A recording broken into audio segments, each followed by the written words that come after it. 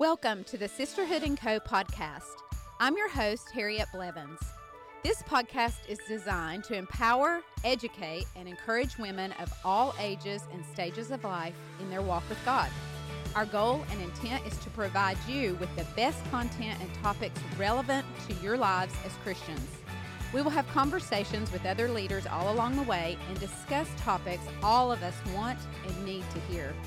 I'm so happy you're here, and I hope you enjoy the journey with me. Thank you for joining me on today's episode of the Sisterhood & Co. podcast. My name is Harriet Blevins, and I'm so happy you're here today. As always, I want to thank you for your time. I know there are a million other things you could be doing, so I appreciate your willingness to join me today. I want our time together to always feel like we are mid-conversation with one another. We are currently talking about in our podcasting about the issues of transition and change. If you missed the opening episode on this, you can always go back and give that a listen. I want to begin today with a statement. Change is easy, but transition is hard. Now, what do I mean by that? Life is constantly changing. Our biggest takeaway last episode was that each transition in our lives must be managed in order for us to succeed. We have to manage ourselves during the time of transition, or we may derail it in a very toxic way. Transition begins with an ending, and it ends with a new beginning. Before you can begin something new, you have to end what used to be. Before learning a new way of doing things, you have to unlearn the old way. Before you can become a different kind of person, you must let go of your old identity. Beginnings depend on endings. Your beginning will depend on your last ending. The problem is we don't like endings. Our biblical example for this is the Israelites on their journey out of Egypt and into the Promised Land. They had a desire to go back. Why is that? And we all know the answer to that because of the familiarity. Sometimes the devil we know is better than the devil we don't. Loss. Loss is part of transition and change. That is not a fun topic, but it is necessary for us to understand in this phase. There's a quote by Anatole France, who is a French writer, and it says, "All changes, even the most longed for, have their melancholy. For what we leave behind is part of ourselves. We must die to one life before we can enter into another." Last week, we talked about the scientific phenomenon called metamorphosis, which means to change shape, to go from immature to mature. That butterfly has to die to one life before it can fully enter into its new life. We are going to talk a lot about that in the last week of this series. All change requires transition, and all transition requires loss of some kind. I'm going to give you right now 7 kinds of losses that people may feel during transition. Number 1 may be your identity. For example, are you married? If you just got married, you have just left behind your old last name if you're a woman. Or maybe you didn't, but most people do. Are you going through a retirement? Well, you just left your, lifelong career behind. That's like part of your identity. Number 2, your turf. You're changing from one environment to another, such as leaving high school and going off to college. Number 3, your structure. Now, this could represent a change in financial or other types of responsibilities. Also, it could even mean a change in routine. Number 4, control. I mentioned in the last episode becoming empty nesters. That's a type of losing control. Number 5, the future. Things change and nothing ever stays the same. Number 6, your attachments. Now, this could be to people, to social settings and standings. It could be to friendships and relationships. Number 7, meaning or purpose. This could point back to empty nesting or retirement or becoming a stay-at-home mom and leaving the workforce. Moving to the next chapter means having to turn the page. For example, with our first baby, if you're a mom and you know when you have that first baby, it is so amazing, but it also comes with loss. Now, what do I mean by that? Because it seems like it's an addition, that we're not losing anything. Well, let's look back at our areas we just talked about. Your turf. Yes, what used to just be a house all to yourself and your spouse, now every room is filled with baby stuff. Every vacation you go on, you packing the car, all baby stuff. What about your structure? All of a sudden, you may not get a full straight 8 hours of sleep at night. Control, you don't even have that when you eat, when you just very first have a baby. Your identity, now you have a new name, mom. You're home more, you can't travel quite as easily, and you have a loss of flexibility. What about the future? Now it's all about the kids and their futures, not necessarily yours. Your attachments, you might have some friends that don't have kids yet, and you will not see them as much anymore. It's harder to get together because of children's schedules and the schedules of having an infant who needs sleep and rest. What about meaning and purpose? Now our lives are all about this child. And then the kicker is they grow up and leave. It is just crazy. But this is a very good practical example. You could use it with many things. Some changes you choose, and some change happens to you. So if we took a look at the Israelites, I'm going to give you some passages that you can take a note of, and later go read this when you have a minute. Read Exodus 15:22 and go down through Exodus 16:35. Here you will begin to see the faith-building experience of Israel take place. They were about to learn that the Lord would give them not only the water that they drank, but the very food that they would eat daily. Were they in a transition? Most definitely. Are the 7 steps of losses here?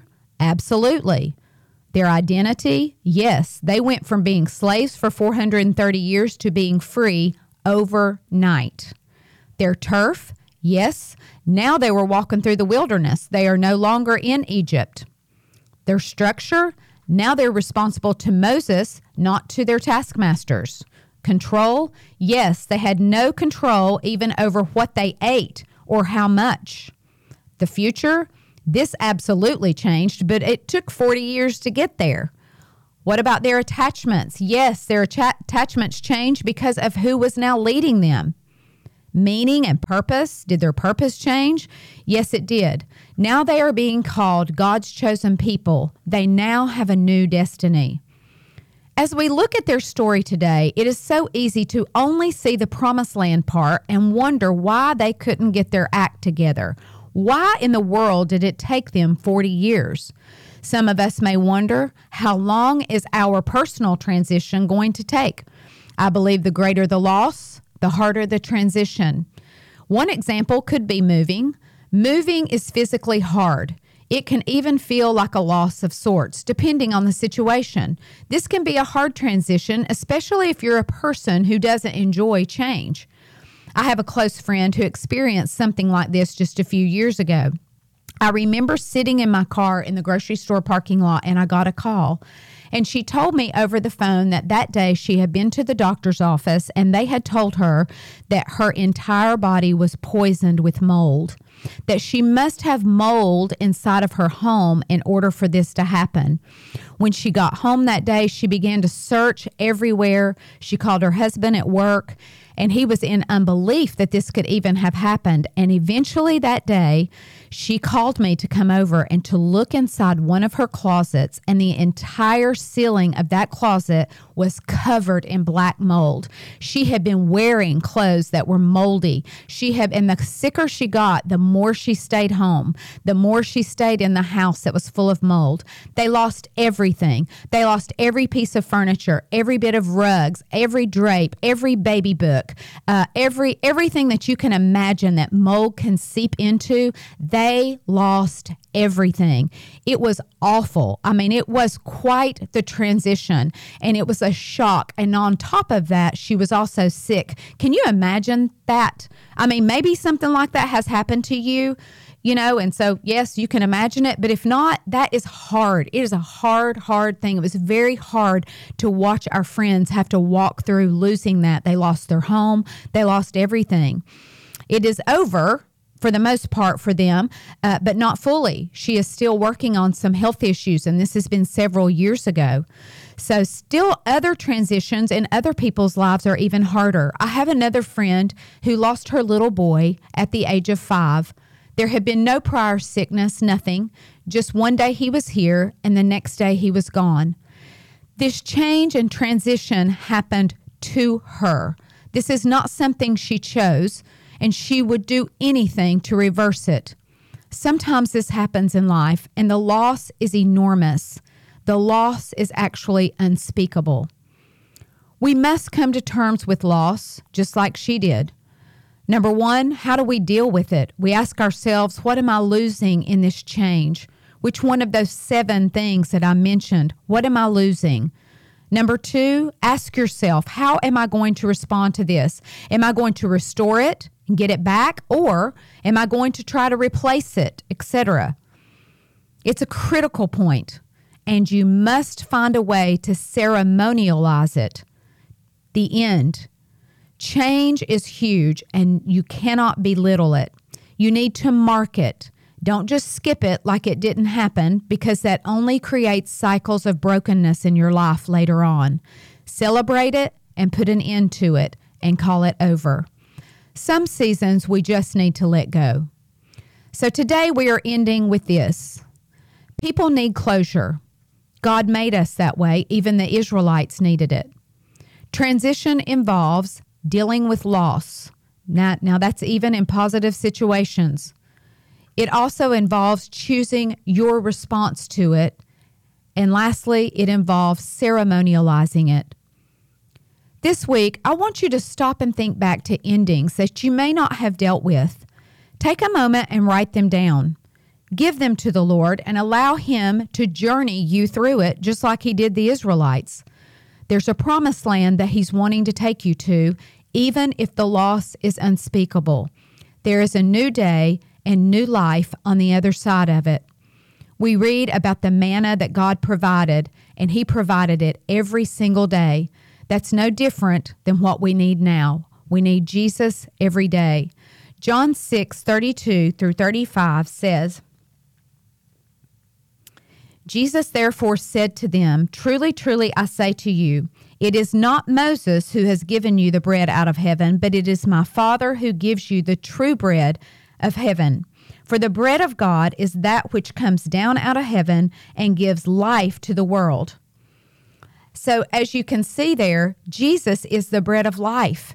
He is the one that came down out of heaven and has given life to the world. And every transition, He really is truly all that we need. That is not just a talking point. That is actually truth. And I want to pray over each of you today, because some of you may be in situations where you're truly experiencing hard and painful loss through transitions and change. And I know the Lord wants to meet us there in that place. Dear Father, we thank You that we don't have to journey change and transition alone, that You are with us always, even to the end of the age. Thank You for bringing us a fresh and a new day after our losses. We surrender to You any endings that we may not have dealt with, and we ask You to help us journey through it. Anything You've done before, Lord, we know that You can do it again. Thank You for Your great love and Your care for us. We love You, Lord, and we ask all of this in Jesus' name. Amen. Now, today's tip, some of you are going to like and some of you are not, and that's okay. But the tip of the day is move.